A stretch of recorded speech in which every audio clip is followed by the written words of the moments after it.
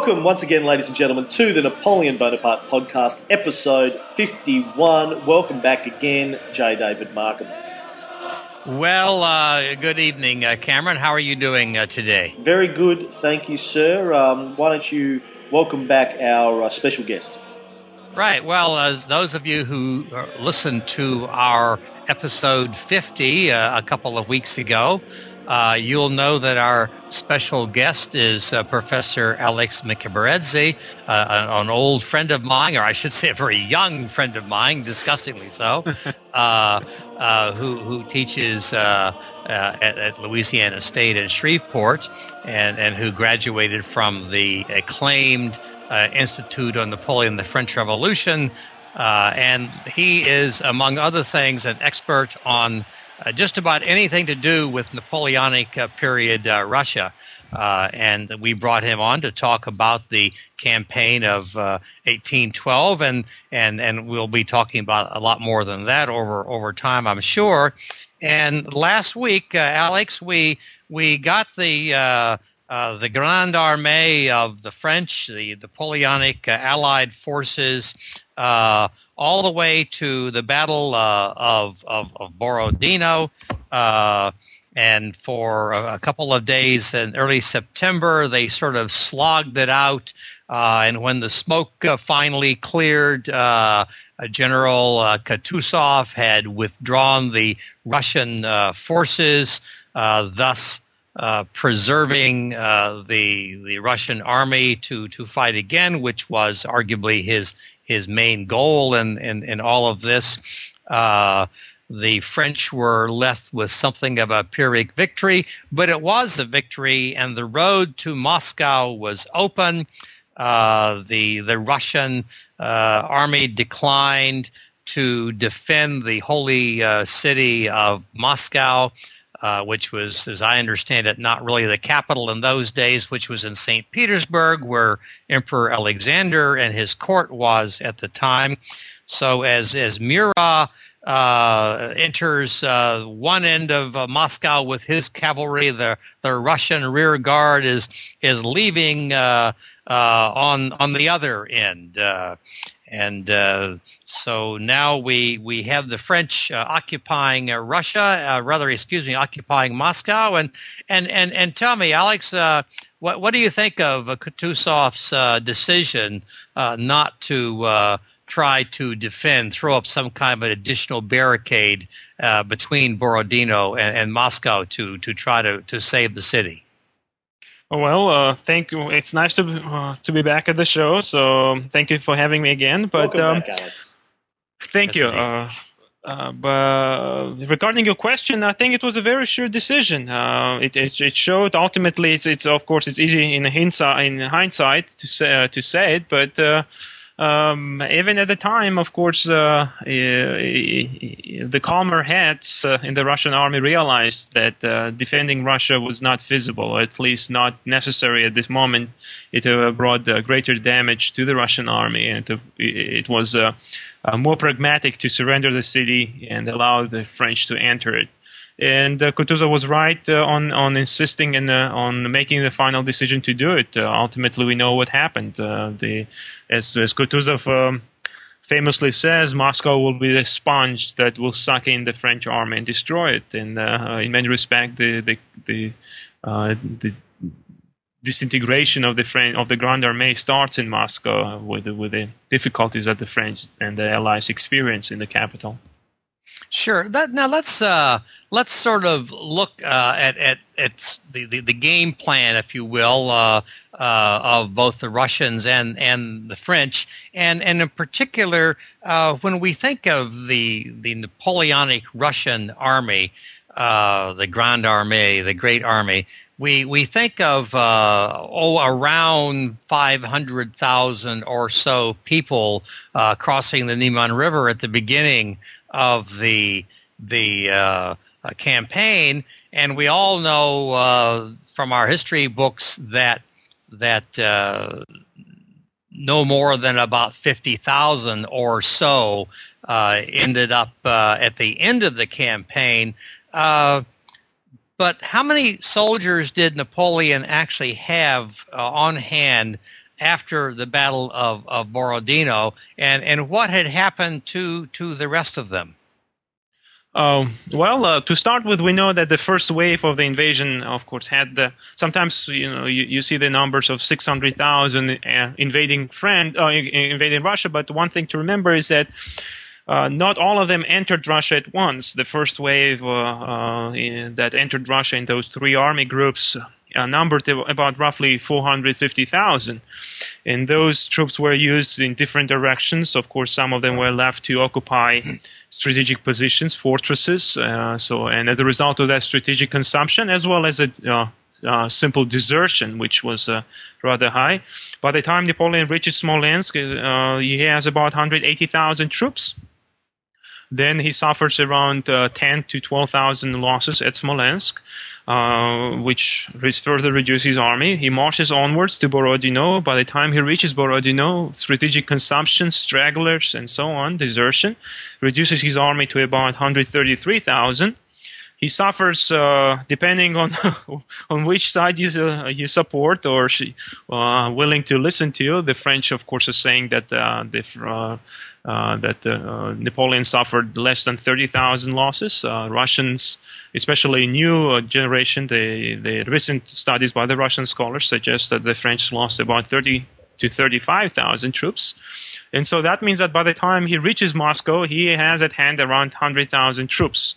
Now, considering that he gathered reinforcements over the 1 month period that he stayed in Moscow, he has roughly 15,000 troops. At least that would this is the number that is prominently featured. Georges Chambray, the famous French author and contemporary of Napoleon, who wrote one of the influential books, histories of Russian campaign. In his book, he suggests that the Grand Armée by October numbered around 106,000 troops. So this is the number that we have, between 106 115,000 by the time Napoleon leaves Moscow. One thing to remember, however, is that many of these troops are already demoralized, and by the time, for example, Napoleon gets to Smolensk in November, the number of active troops ready for battle will be actually around 60,000. And so you see this rapid disintegration of the Grand Armée. Well, there is, but the point I guess I wanted to be sure to make here for our listeners was that the decline in the size of Napoleon's army was not all attributable to battlefield losses or to the dreaded what I like to call the strategic withdrawal from Russia. There's a very, very famous graphic by Charles Joseph Minard that shows the size of Napoleon's army as it goes into Russia and as it comes out, and it shows the ever diminishing numbers, and part of that, of course, is because of the tremendous distances involved. As you say, you have to leave people along your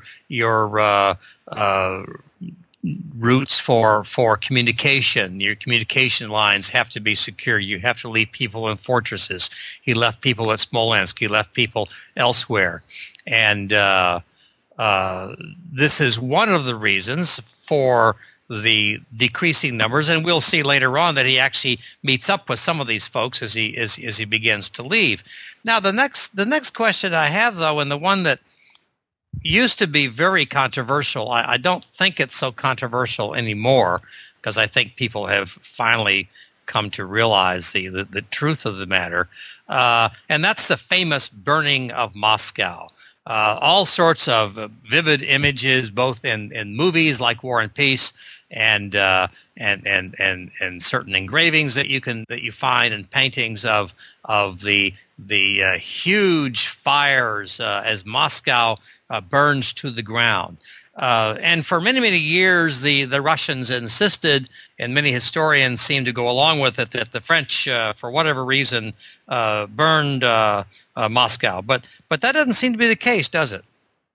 No, actually, even in Russia, there was always a divide. Even the Russian historical community was divided between those who supported this official view of that French burned it, and those who believed that it was the Russians who did it. And the interesting thing is that during the imperial period, it was widely accepted that Russians did it. And it is later on, especially in Soviet period, when the change takes place towards the French burning it. But there is no doubt in my mind, it's from the documents I have seen, that the Russians have a role in the burning of Moscow.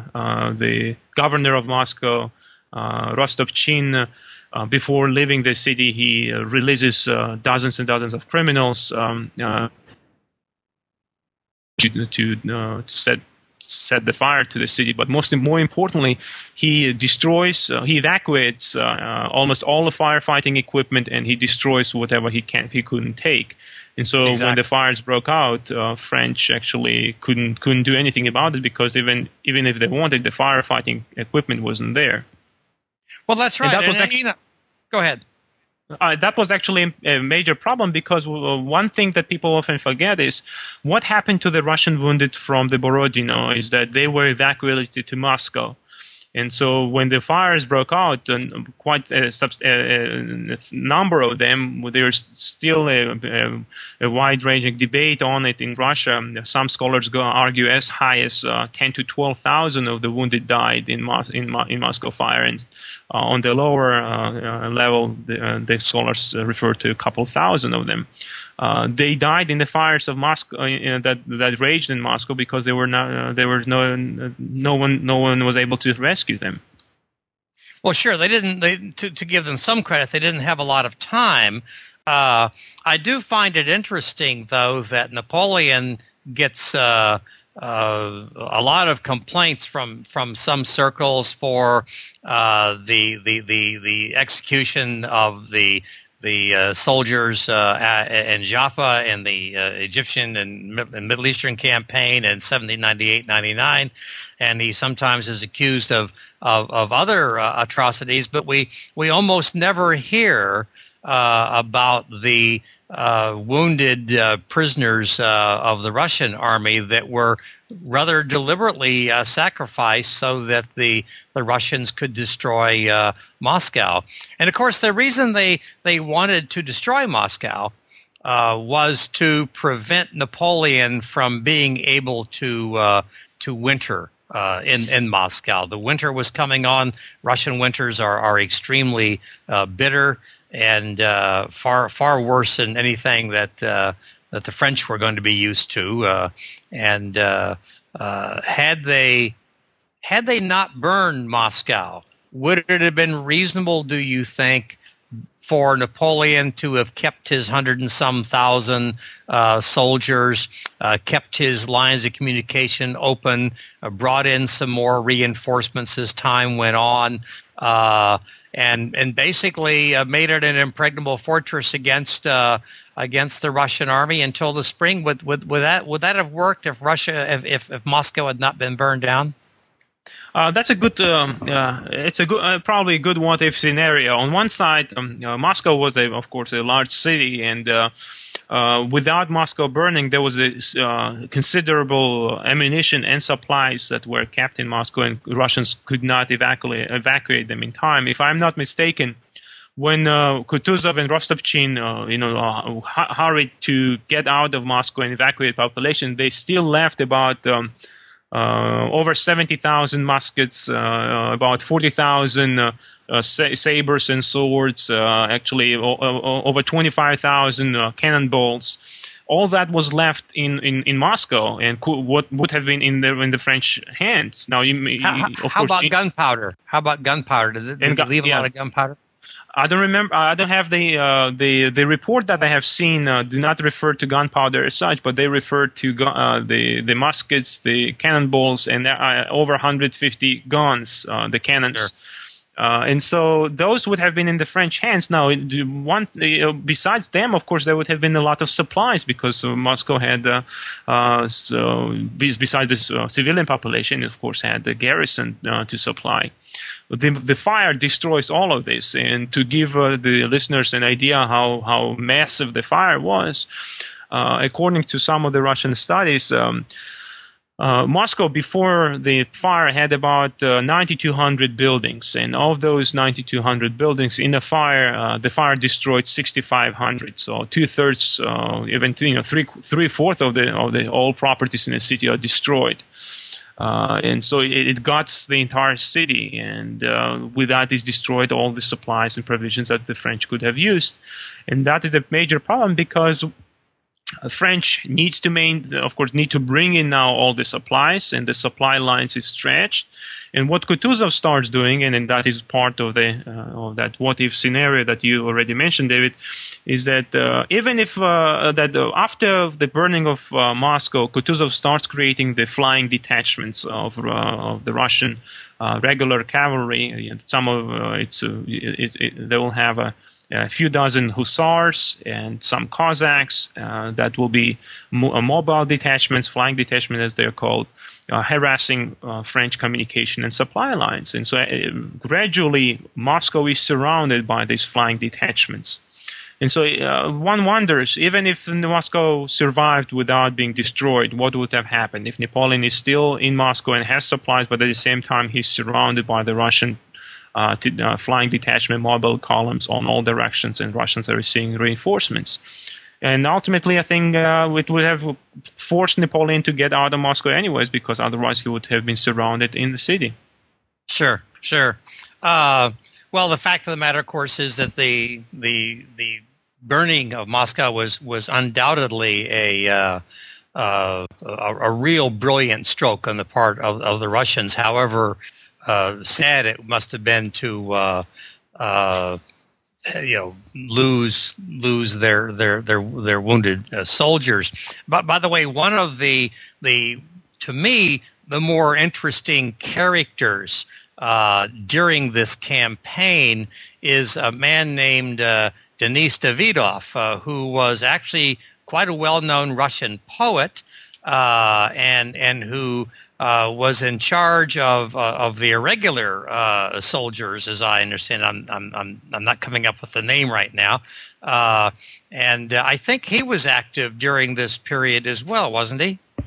Yes, actually, what happened is Davidov, he served in a Hussar regiment, and he served under Peter Bagration. And during as the Russian armies retreated, Davidov approached Bagration with an offer that if he would spare a few hundred hussars, Davidov promised that he would harass the communications and supply lines of the Grand Armée.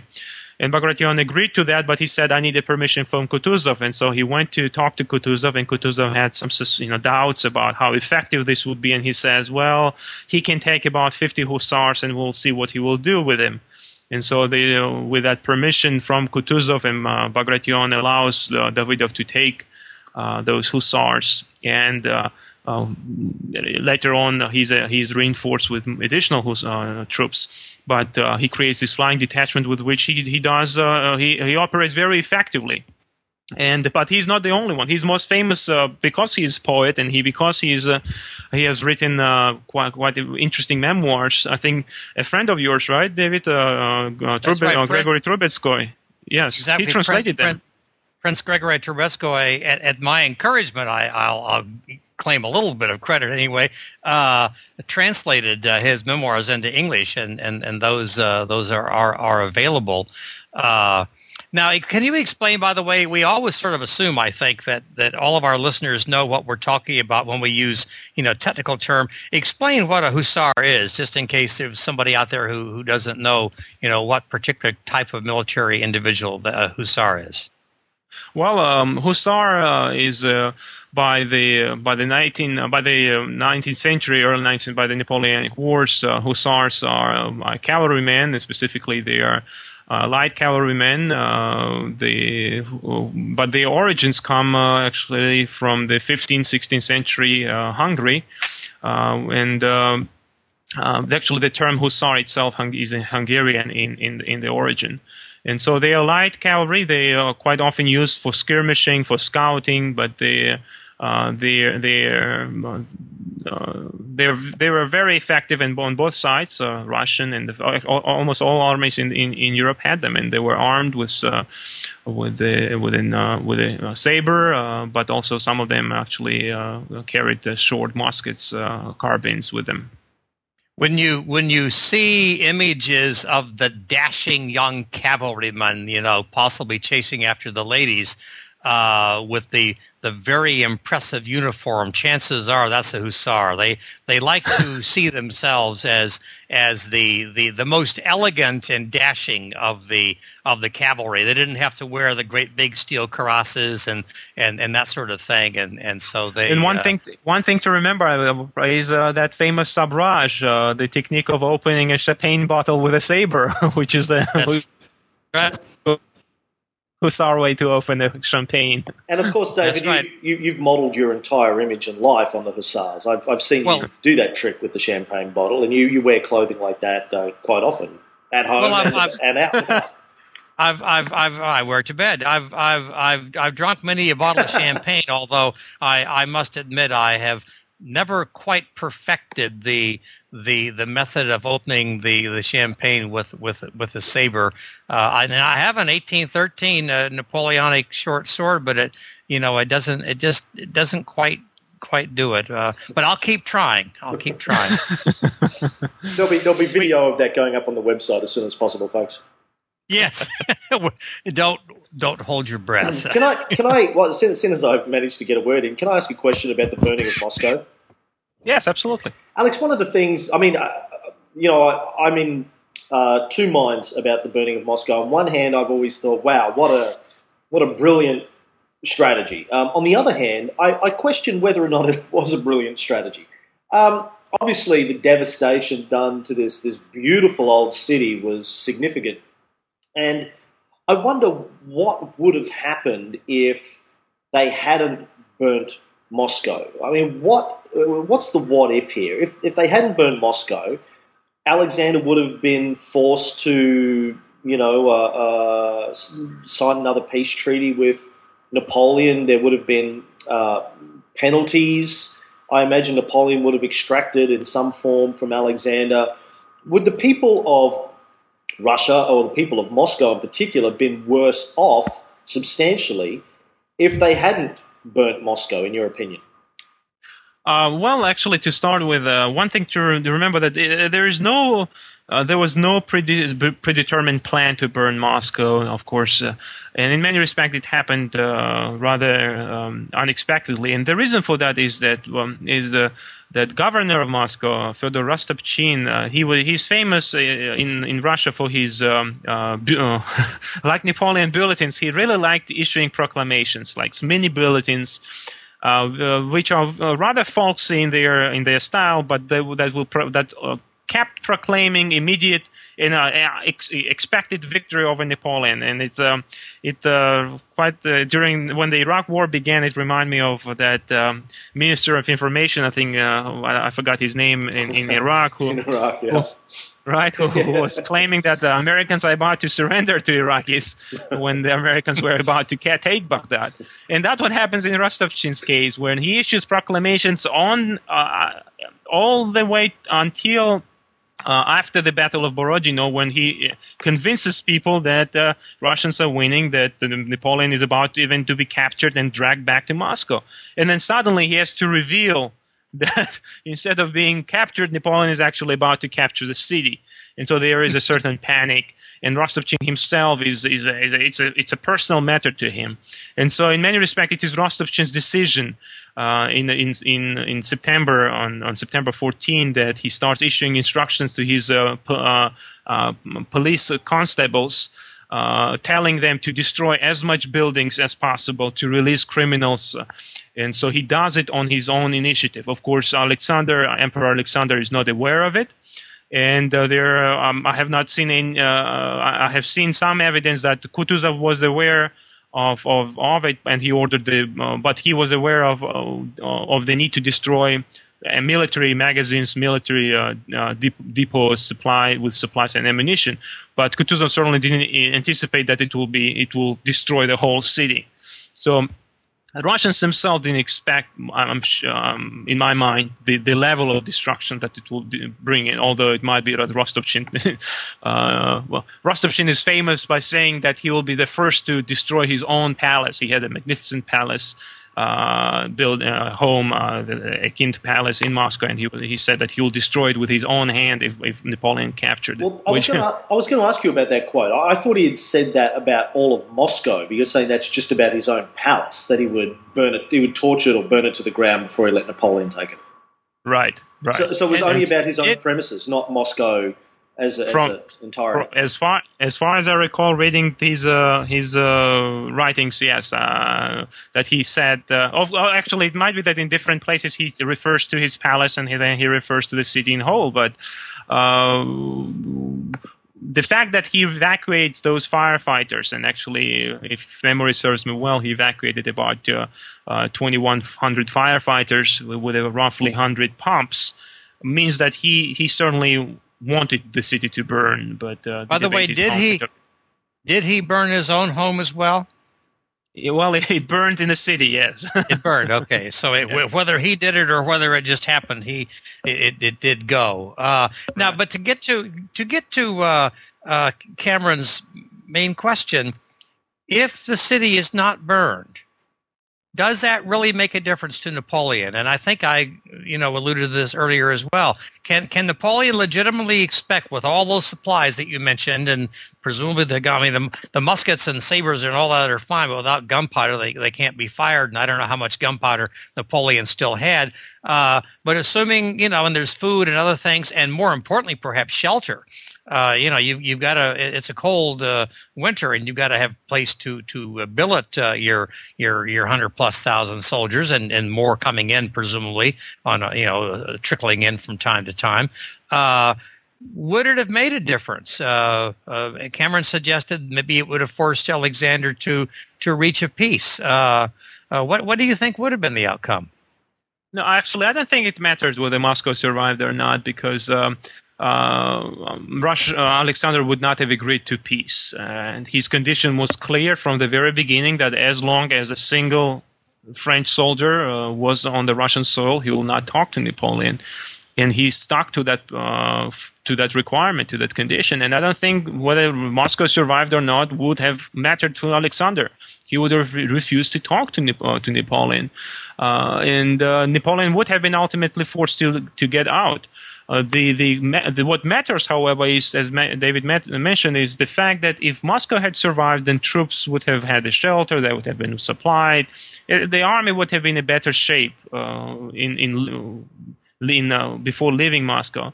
But that also leads to the point of why Napoleon actually stayed for 1 month. I mean, why?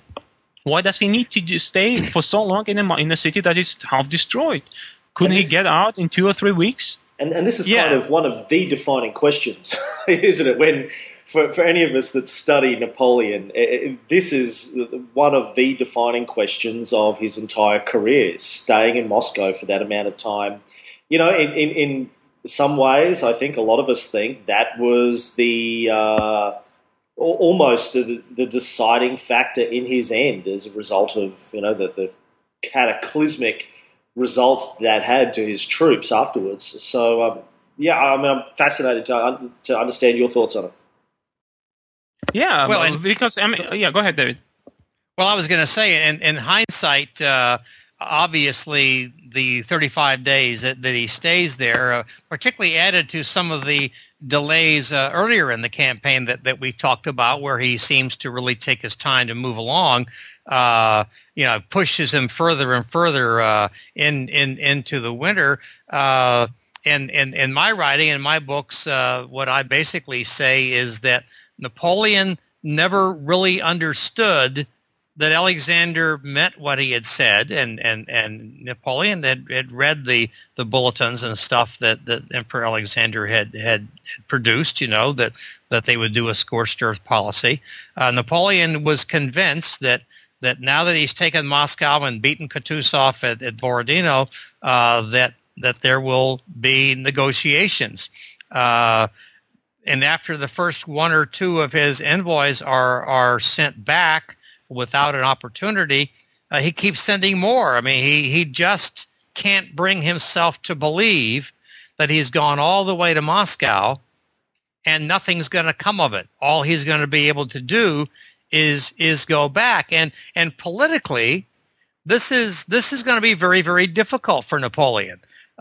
He may have won the battles and everything, but what's he going to do? Declare victory and leave? Well, that's probably what he should have done, and it might have worked. But he's in a situation where he's lost an awful lot of men, and he's not going to have a whole lot to show for it.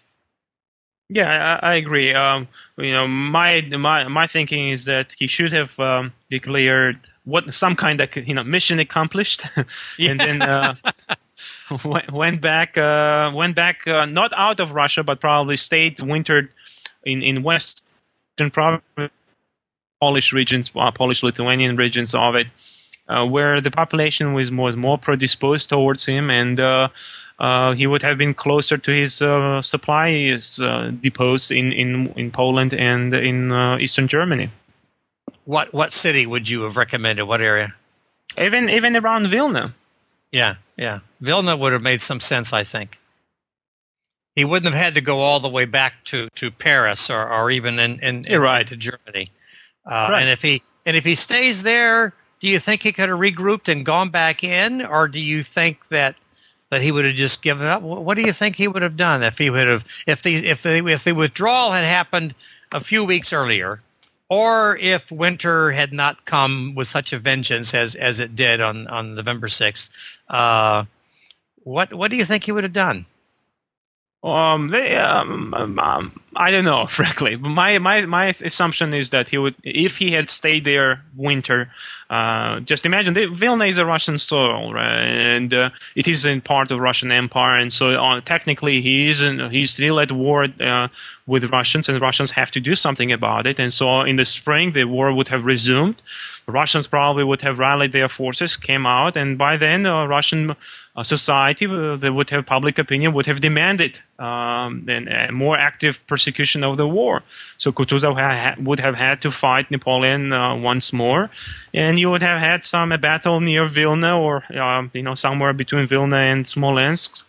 And who knows how would that have ended? But at least the Grand Army would have been in completely different shape, much better prepared for it, and Napoleon would have had a better chance of winning a war. Well, if you're correct, and I think you are, Russian public opinion was only going to take scorched earth, for so long. That would, in many ways, have been playing into Napoleon's hands, because that's what he wanted. He wanted a direct confrontation. He did win pretty much all of the skirmishes, and he won Borodino, albeit a dubious victory, a Pyrrhic victory anyway. So who knows? Anyway, we played a lot of what ifs here, and I find that to be absolutely fascinating. And I apologize to you, Alexander. I'm not sure you necessarily anticipated that you would get those kinds of. Oh no, I enjoy it too. Well, no, sorry, and I'm going to stick with the what ifs for a second because I'm not convinced here. I find it hard to understand, Alexander, that if Napoleon, if Moscow hadn't been burnt, if Napoleon had stayed there, with the stuff that David just said, I mean, he had been successful in either winning or coming out at least on top of any battles that they had. Why he wouldn't have been able to continue to prosecute Emperor Alexander for peace? And once he was holed up in Moscow, he would have stayed through the winter and just followed him to St. Petersburg.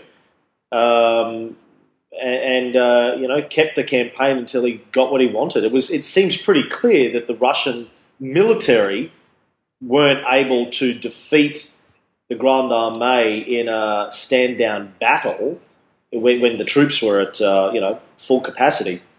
I mean, how else could it have played out? Why would Napoleon have so it wasn't a retreat, David? It was a strategic withdrawal. Why would he have? That's what I call it. I know. I've learned that the hard way. Why would he have executed a strategic withdrawal from Russia if Moscow hadn't have been burnt? Because his generals just got sick of the campaign, or other reasons?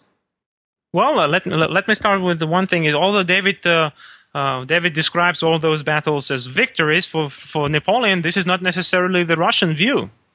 If you start actually looking at the Russian campaign, the first few skirmishes Russians believe were Russian victories, and although they are rarely mentioned in the French by the French side, but skirmishes like at Romanova, at Mir, those Russians believe these are victories, and actually in the Russian army they are celebrated widely.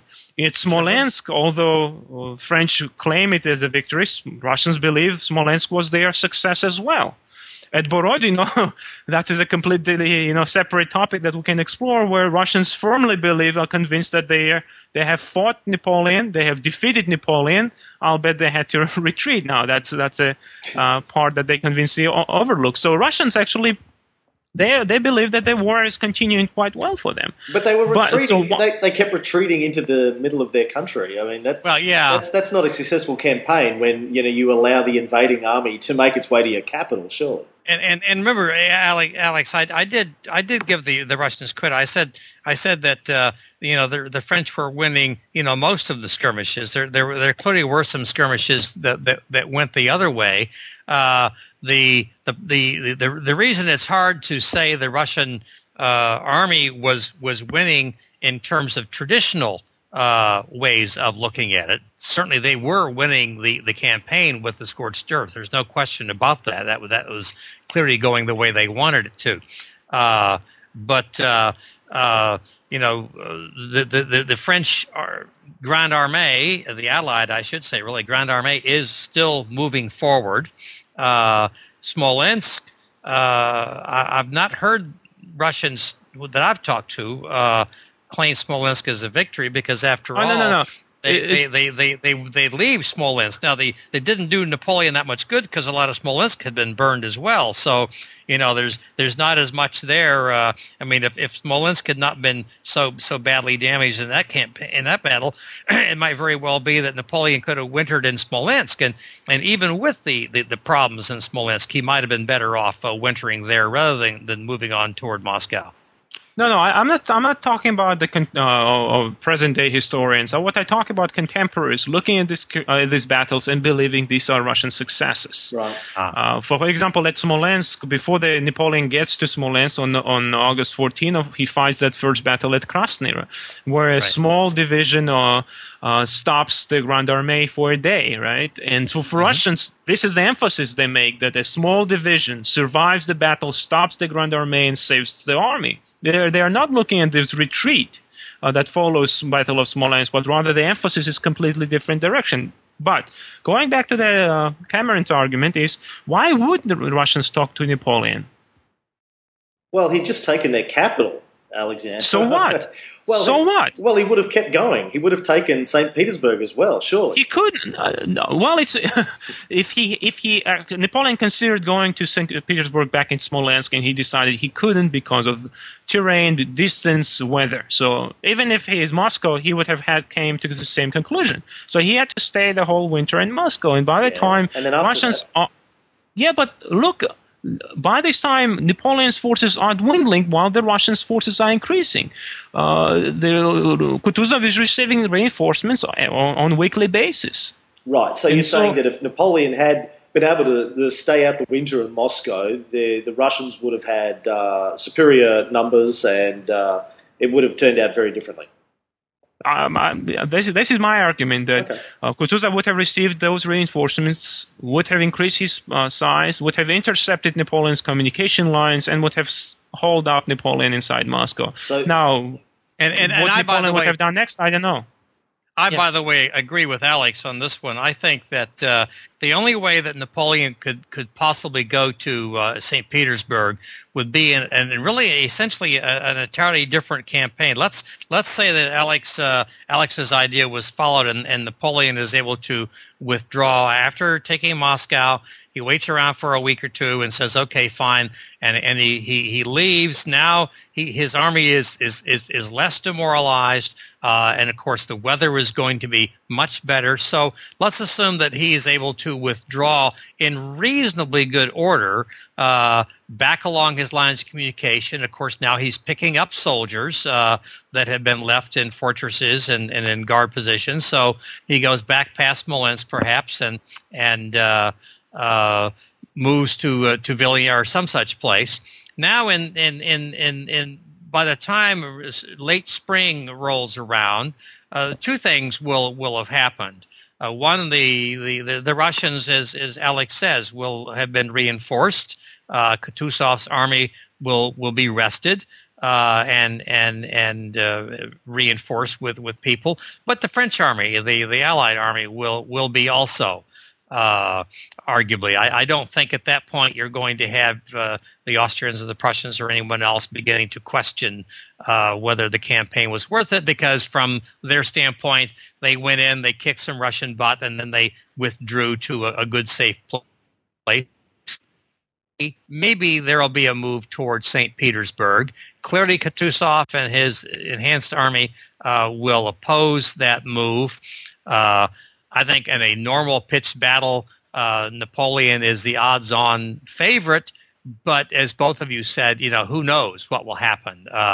The Russians are a very formidable force, and Kutuzov has shown himself, along with some of the other generals, to be, they're not chopped liver. They're not Napoleon. Nobody is Napoleon, but they're a match for the French officer corps in many respects, and of course they're fighting on their home soil, and they have the irregulars, they have the peasants, they've got the support of the people. So the Russians clearly will have an advantage, just as they had an advantage in what we would then be calling the first Russian campaign of 1812. The Russian campaign of 1813 may run into exactly the same problem.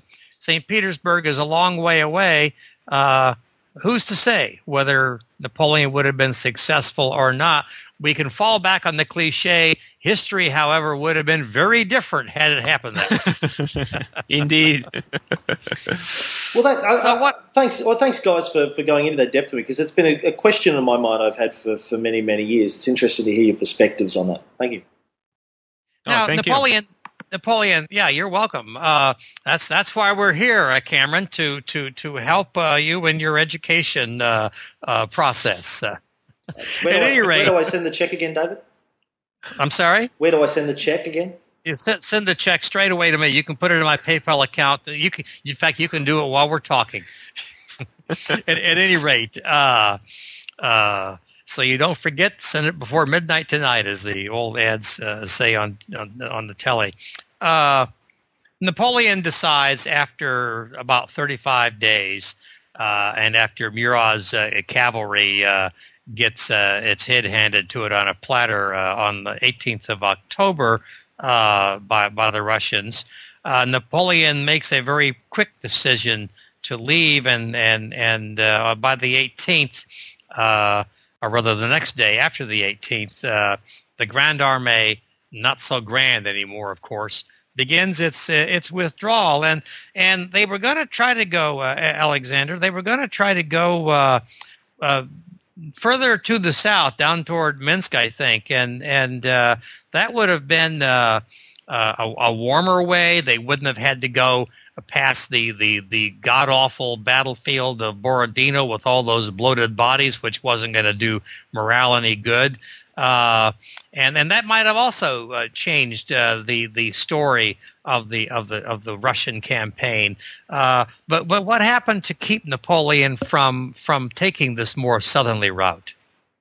Actually, the start of the strategic withdrawal, as you like to call it, David, the start of it is rather promising. Remember those flying detachments that Kutuzov has around Moscow? Well, Napoleon is able to move his army out of Moscow in such a way that Kutuzov will not be aware of the French retreat for over a day, almost 2 days. And how did he do that? How is that possible to move that many soldiers out And the enemy, who was presumably in the area, after all, Murat's forces had just been defeated just outside the gates. How was it possible for Napoleon to do that? It's the answer is simply that Russian scouts dropped the ball, and they finally the scouts who discovered Napoleon's army retreating belonged to a detachment of Seslavin, one of the flying commander of one of the flying detachments, and actually Seslavin himself, this is the story goes, actually climbed on the tree and he saw these long columns of the Grand Armée marching out in the distance, and he immediately sends a message to Kutuzov saying that the Grand Armée is moving. And considering the direction of Grand Armée, the realization was that the French are the Grand Armée is retreating to the southwest, towards the provinces of Tula and the general direction of Kiev, where, of course, those provinces are the breadwinners of Russian Empire. This is where the grain was produced, and so they are untouched by the war. And so Napoleon could have easily wintered there. And Kutuzov immediately sends the Sixth Corps, led by General Dokhturov, to intercept the French army, to cut its route, to stop it while the rest of the army marched to support. And so that attempt to stop the French leads to this famous Battle of Malo-Yaroslavets on October 24th. I'm glad you pronounced that for me. I'm looking at it in my notes and I'm thinking, oh, I hope he pronounces that and doesn't expect me to. Yeah, Malo-Yaroslavets means a little Yaroslavets, and so city is actually a rather small town over on a hill overlooking a river, the Luzha River, and here Dokhturov arrives on one side of the river. On the other side, you have the Fourth Corps of Eugène de Beauharnais, Napoleon's stepson, and the two corps clash. And this is one of the very interesting battles that is unfortunately overlooked in Napoleonic Wars, although it had could have had very important consequences. The fighting is taking place in a city. The city itself changed hands up to a dozen times. By the time the battle is over, the city is actually completely destroyed, and there is the Russian memoirs Russian and the French actually memoirs that leave these stunning descriptions of troops being burned inside the houses and this corpse lying the streets. They're just completely burned. But by the end of this battle, the battle is actually a French victory, because the French, technically it's Italian victory, because the Eugène de Beauharnais Corps was made of Italians, but who were anxious to get to warmer weather. Indeed, if not all the way home. Yes. But the allies, let's call them allies, they captured the city, and so that was their victory. But it is a strategic victory for Russians, because the Napoleon's advance towards southwest is stopped. And what happens here is rather remarkable. When the battle is over at night, that night both Napoleon and Kutuzov organized small councils of war to decide what to do next. And so Napoleon looks at the disposition of the Russian army, which he could see across the river, and so he decides that the Russians are ready to fight for another battle. They have good positions on heights, and so he decides this is not the position he is willing to fight on.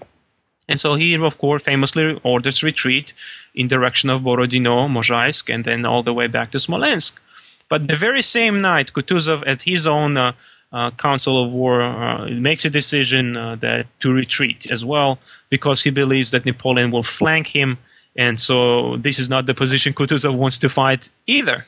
And so the following day, on 24th October, this is the first probably battle, or the only battle in military history, where after a battle, both sides simultaneously retreat in opposite directions. Napoleon retreats to west, and Kutuzov retreats to southeast. And go ahead. Yeah, go ahead. I've read that Kutuzov actually retreated first, and that in the morning had Napoleon done proper reconnaissance, that he would have realized that Kutuzov was gone, and in fact could have continued to move in the direction that he wanted to. Is that true? Yeah, if Napoleon would have conducted a better reconnaissance, yes. But by that time, Napoleon's decision was already made by the morning when you could have conducted a reconnaissance and seen it. Decision was already made to retreat, and so there is no push to do reconnaissance, because doing that will naturally mean clashing with the Russian scouts. And so Italians from the 15th Division, which are in Malo-Yaroslavets, of course, are exhausted from the fighting from the previous day, and they have no desire to do it. Sure. And so Napoleon retreats to Mozhaisk. And that, of course, is his downfall in many respects, that he did not go forward. Yes, because in my book that is coming up, I make the argument Yaroslavets is probably more, is the second most important battle of the whole 1812 campaign, and in some respect, it is more important than Borodino, because although Borodino is the bloodiest battle of the campaign, and one of the bloodiest of the wars, it ultimately the end results of it are debatable. But Malo-Yaroslavets, had Napoleon won at Malo-Yaroslavets, cast aside Kutuzov and marched to south, the campaign would have had a completely different outcome. On the other side, if the Russians had defeated decisively, which is of course far stretched, but still, if they had defeated Napoleon decisively at Malo-Yaroslavets, the campaign would have been over much earlier. Well, that's true. By the way, you say that the name of that town means a small Yaroslavets, but what is a Yaroslavets? Yaroslavets is an ancient name, actually, in Russia. And usually, actually, there was a city, Yaroslavl, in Russia, and so Yaroslavets is one of the versions of that city name.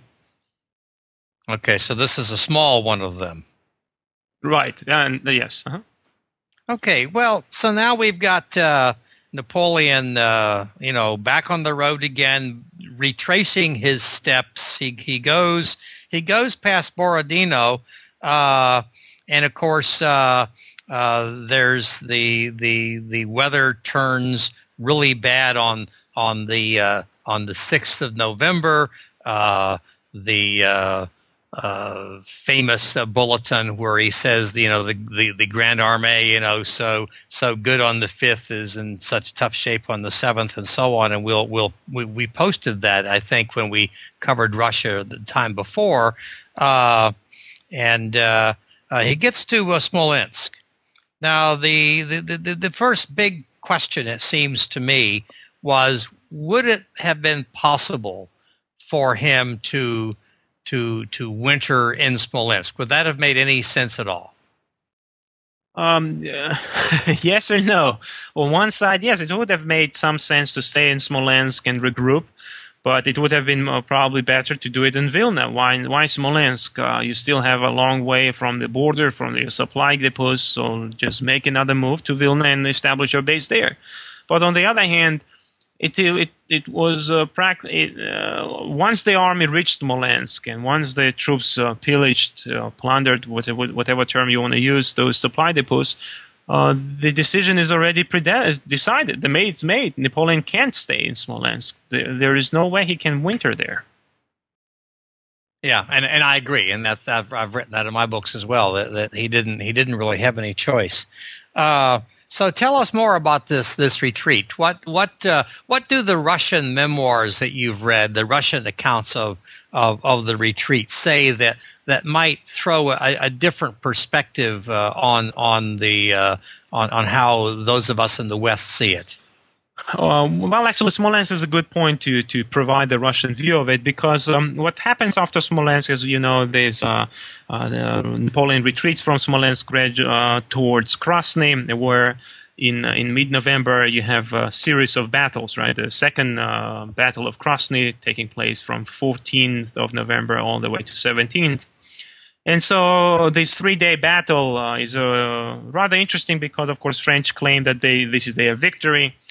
but Russians claim it as well. And so if you read books by Butyrlin, by Mikhailovsky-Danilevsky, or by Soviet authors like Garnich or Beskrovny, they all call it a decisive victory won by the Russians. But my favorite one is by famous Soviet author, which was a dean of Napoleonic studies in Soviet era, and his name is Pavel Zhilin.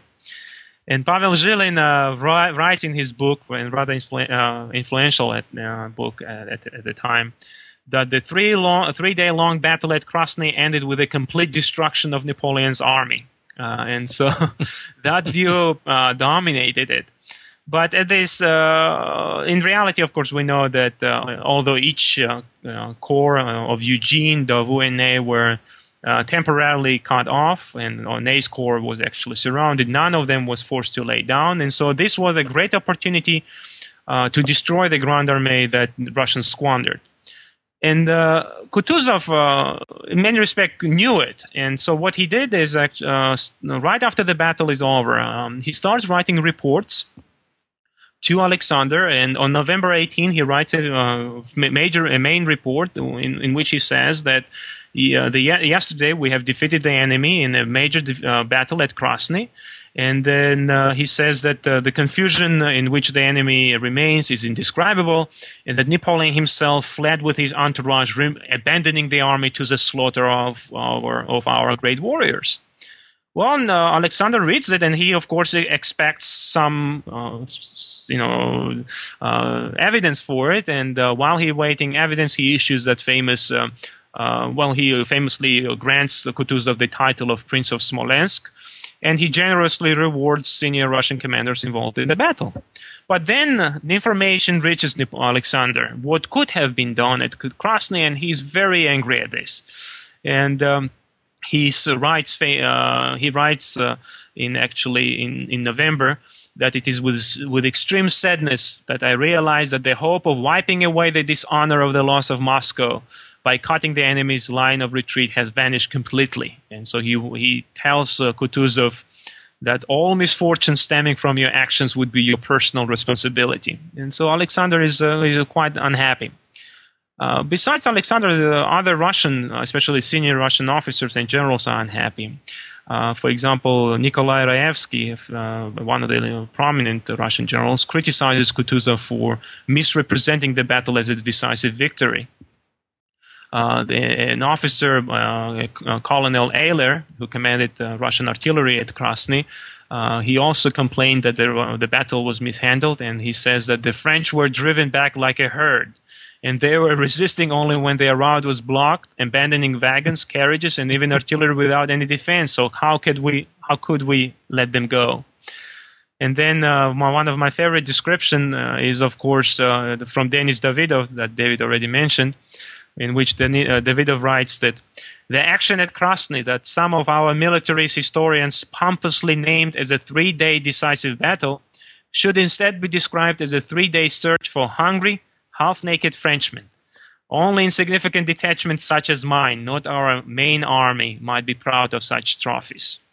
And so you have this discontent brewing in the army at the way Kutuzov handles it, and But by the way, yes, go ahead. Let me interrupt just for a minute, if you'll forgive me. Is this discontent legitimate? Did Kutuzov mishandle it? Was this in fact a blown opportunity in your view? Yes, I think it was a blown opportunity, but this is an important provision that you have to consider, is that Kutuzov actions at Krasny might be hard to explain, but they are important because Kutuzov is not thinking in short-term goal, but rather he thinks long-term. And so, if you look at his documents, what happens is he certainly is concerned about fighting Napoleon himself, and actually, he issues a series of instructions in November during the Battle of Krasny, where he asks his commanders to use all means necessary. This is a quote: "To use all means necessary to locate the exact position of the Imperial Guard," and that would imply where Napoleon himself was. And then there is a note, because the field marshal does not intend to attack where the Imperial Guard is. And so Kutuzov doesn't want to fight Napoleon himself. And the reason for that is that Kutuzov wants to preserve his army. And he knows Napoleon is already retreating, that the winter starvation elements will do the damage to the army. And he actually says that why he acts this way.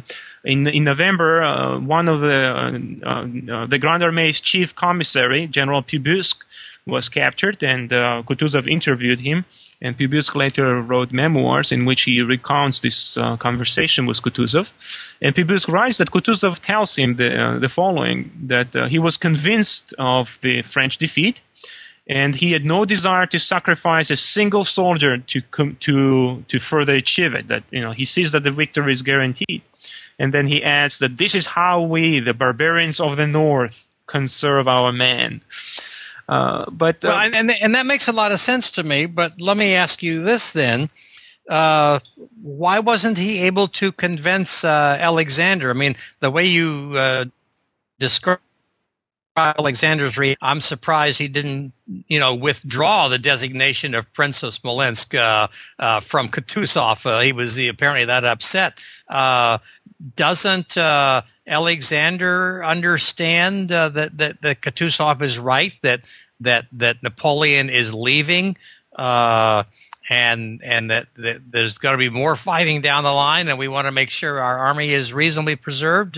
Who do you think is correct there, or why? It's obvious, I guess, who you think is correct. Why don't you think Alexander understood that? Was there something about his personality, or what?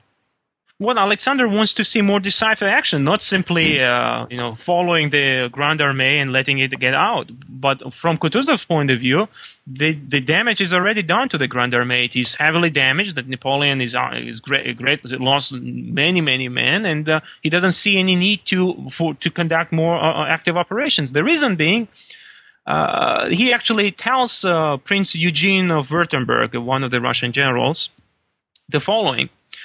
This is a quote, that our young hotheads are angry at me for I restrain their frenzy, but they do not realize that the circumstances are more effective than our weapons.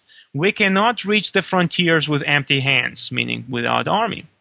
Sure. And when Robert Wilson, the British commissionary to the Russian army, who is adamant about, he bitterly criticizes Kutuzov. Wilson is actually actively campaigns again to remove Kutuzov and appoint somebody else. And so Wilson has this exchange, very heated exchange with Kutuzov, in which he criticizes Kutuzov's actions or calls for more dynamic operations. And Kutuzov bluntly tells him, "I don't care about your objections." And then, quote, "I am by no means sure that the total destruction," and this is the key, "the total destruction of Napoleon and his army would be such a benefit to the world. His succession would not fall to Russia or any other continental power, but to that which already commands the sea." You can guess which one. Mm-hmm. And whose domination would then be intolerable to everyone. And so you see how long-term he is thinking. He doesn't want to destroy Napoleon completely. He wants to let him out, because if Napoleon is weakened, then he will be more willing to talk to Russians. There will be some peace, some arrangements made, and then Napoleon will be able to. Russia will use Napoleon against the British. That's what Kutuzov is thinking. And my favorite one is his exchange with General Bennigsen. Bennigsen also calls for a more active strategy. And so they have also a very heated exchange, and Kutuzov tells him, "We'll never come to an agreement." This is a quote. "We'll never come to an agreement. You are only thinking of the benefit for England, while to me, if that damn island sinks to the bottom of the sea, I wouldn't even sigh." With apologies to our British listeners and sympathizers, we've been accused of saying essentially the same thing ourselves, Alex. Now, I want to pursue this a little further, though, and I thank you for these wonderful quotes. By the way, you'll have to send me that one. That's wonderful. I really like that. But I want to go back to Emperor Alexander. as we've talked about on the show before, and as I've written, and as is quite well known, of course, Alexander and Napoleon had become, at least on the surface, it seems, fairly friendly. After Tilsit had developed a pretty decent relationship. At least Napoleon thought there was a decent relationship there. And you're suggesting that Alexander wanted essentially the destruction of Napoleon, while Kutuzov, quite rightly, I think Kutuzov was really spot on this one, wants to preserve Napoleon as a buffer against the Brits. Do you think that Alexander was beginning to take this whole thing personally? Or was it maybe even different than that? I know that in 1813, Alexander begins to see the whole campaign as a holy crusade against the infidel French, in essence, or at least the infidel Napoleon. So, what do you think's going on with Alexander here? What do you think is causing him to not see the geopolitical strategy of Kutuzov as being, in a word, brilliant? I think. Or at least very perceptive, and instead wanting the destruction of the ogre of Corsica. What's going on there? Do you think? I do think it's in many respects it becomes a personal hatred. You can't even say hatred, because at the same time, when you look what Alexander does in 1813 or 14, there is certainly. Alexander has some kind feeling for Napoleon, but by that time his character, of course, changes. But in 1812, he does take it very personal, and one of the things that, for example, Alexander develops that the so-called St. Petersburg plan to entrap Napoleon. Quite often, people assume that Napoleon was simply retreating and Russians were following him, but in reality, Russians actually had a plan known as St. Petersburg Plan to defeat Napoleon, to entrap and then defeat Napoleon.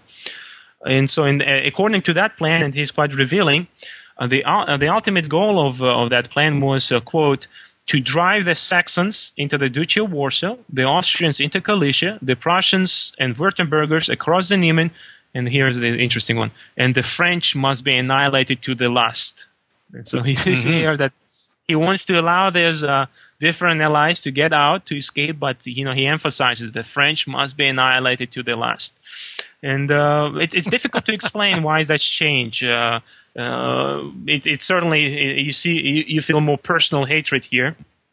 But it changes because probably because Alexander emerges as a victor over Napoleon in 1812, and that probably has an effect. And so he becomes more of a magnanimous victor over in 1814, where because of his involvement, Napoleon is not as severely punished as he could have. That's very true. So Napoleon goes back to Paris. The Grande Armée, such as it is, survives. What would you say were the consequences? How would you describe the true meaning, the true consequences of the campaign? Not just to Napoleon. I mean, it's obvious that it was bad news for Napoleon and good news for Alexander, but for Europe itself. What would you say were the long-term consequences of the campaign? I think my Russian bias would come out right here because not to sorry to disappoint my British colleagues, but I think without Russian campaign, Napoleon would have survived the Peninsular War. His empire would have survived for much longer. The Peninsular affair would have been resolved by Napoleon if not for this invasion. Just imagine, Napoleon did quite well when he went to Spain in 1808. And just imagine if he had went back to Spain in 1813 or 14. Who knows what Wellington would have done, right? It's very interesting to ponder on it. But with the Russian victory in 1812, it changes completely the geostrategic circumstances in Europe. It is the war that That allows the allies of the former allies of Napoleon to break away, starting with Prussia, then Austria. And, one thing to remember is that Napoleon is defeated not in the field of Spain, but in the field of Germany. And the defeat comes primarily at the hands of Russians supported by Austrians and Prussians. And it is because of the defeats at Leipzig, the battles like, the other battles in Germany, that Napoleon is forced to go back to France. It's not because of Wellington's victories in Spain. And so the Russian victory in 1812 is very important. In Russia, it is justly, venerated. It has a very special status in Russian history. And in many respects, this is a conflict that brings Russia to the pinnacle, the Russian Empire, to the pinnacle of its military glory up to that moment. There is no other moment in Russian history up to that, or up to 19th century, where Russia is as powerful, as dominant as in 1812 to 1814. The Russians call this the Patriotic War of 1812, and they're very, very serious about it, as well they should be. And I agree with you, by the way. Had Napoleon won a great victory at Borodino and a peace had peace broken out, had Alexander not capitulated but simply said, okay, let's sit down and come to some kind of an agreement and put an end to this fighting between friends, then clearly what was going on with Wellington would have been far less important, because you take the Grande Armée in fairly decent shape. You don't have the terrible retreat. You leave Russia and you pick up all the people along your lines of communication and so on, and your allies. And there was a couple of other armies out there that were flanking Napoleon that really weren't involved in the interior stuff. You bring those back in, and now you send Napoleon at the head of 150,000 soldiers or so forth to join with the forces that are already in Iberia, Massena and so on. And I with all due respect to Wellington, who I do have some admiration for, I think that Iberia is going to turn out quite differently as well. I think just to sort of close this segment. I think that the bottom line to Russia wasn't in the numbers, and it wasn't in the retreat and the land that was taken or not taken and so on, and the soldiers that were lost. I think that it was in the realization that Napoleon was not invincible. I really think, even though Iberia was already showing that the French were not invincible, I think it took Russia before the belief that people had that if you were up against Napoleon, you were doomed. The Russian campaign showed that you were not necessarily doomed if you went against Napoleon.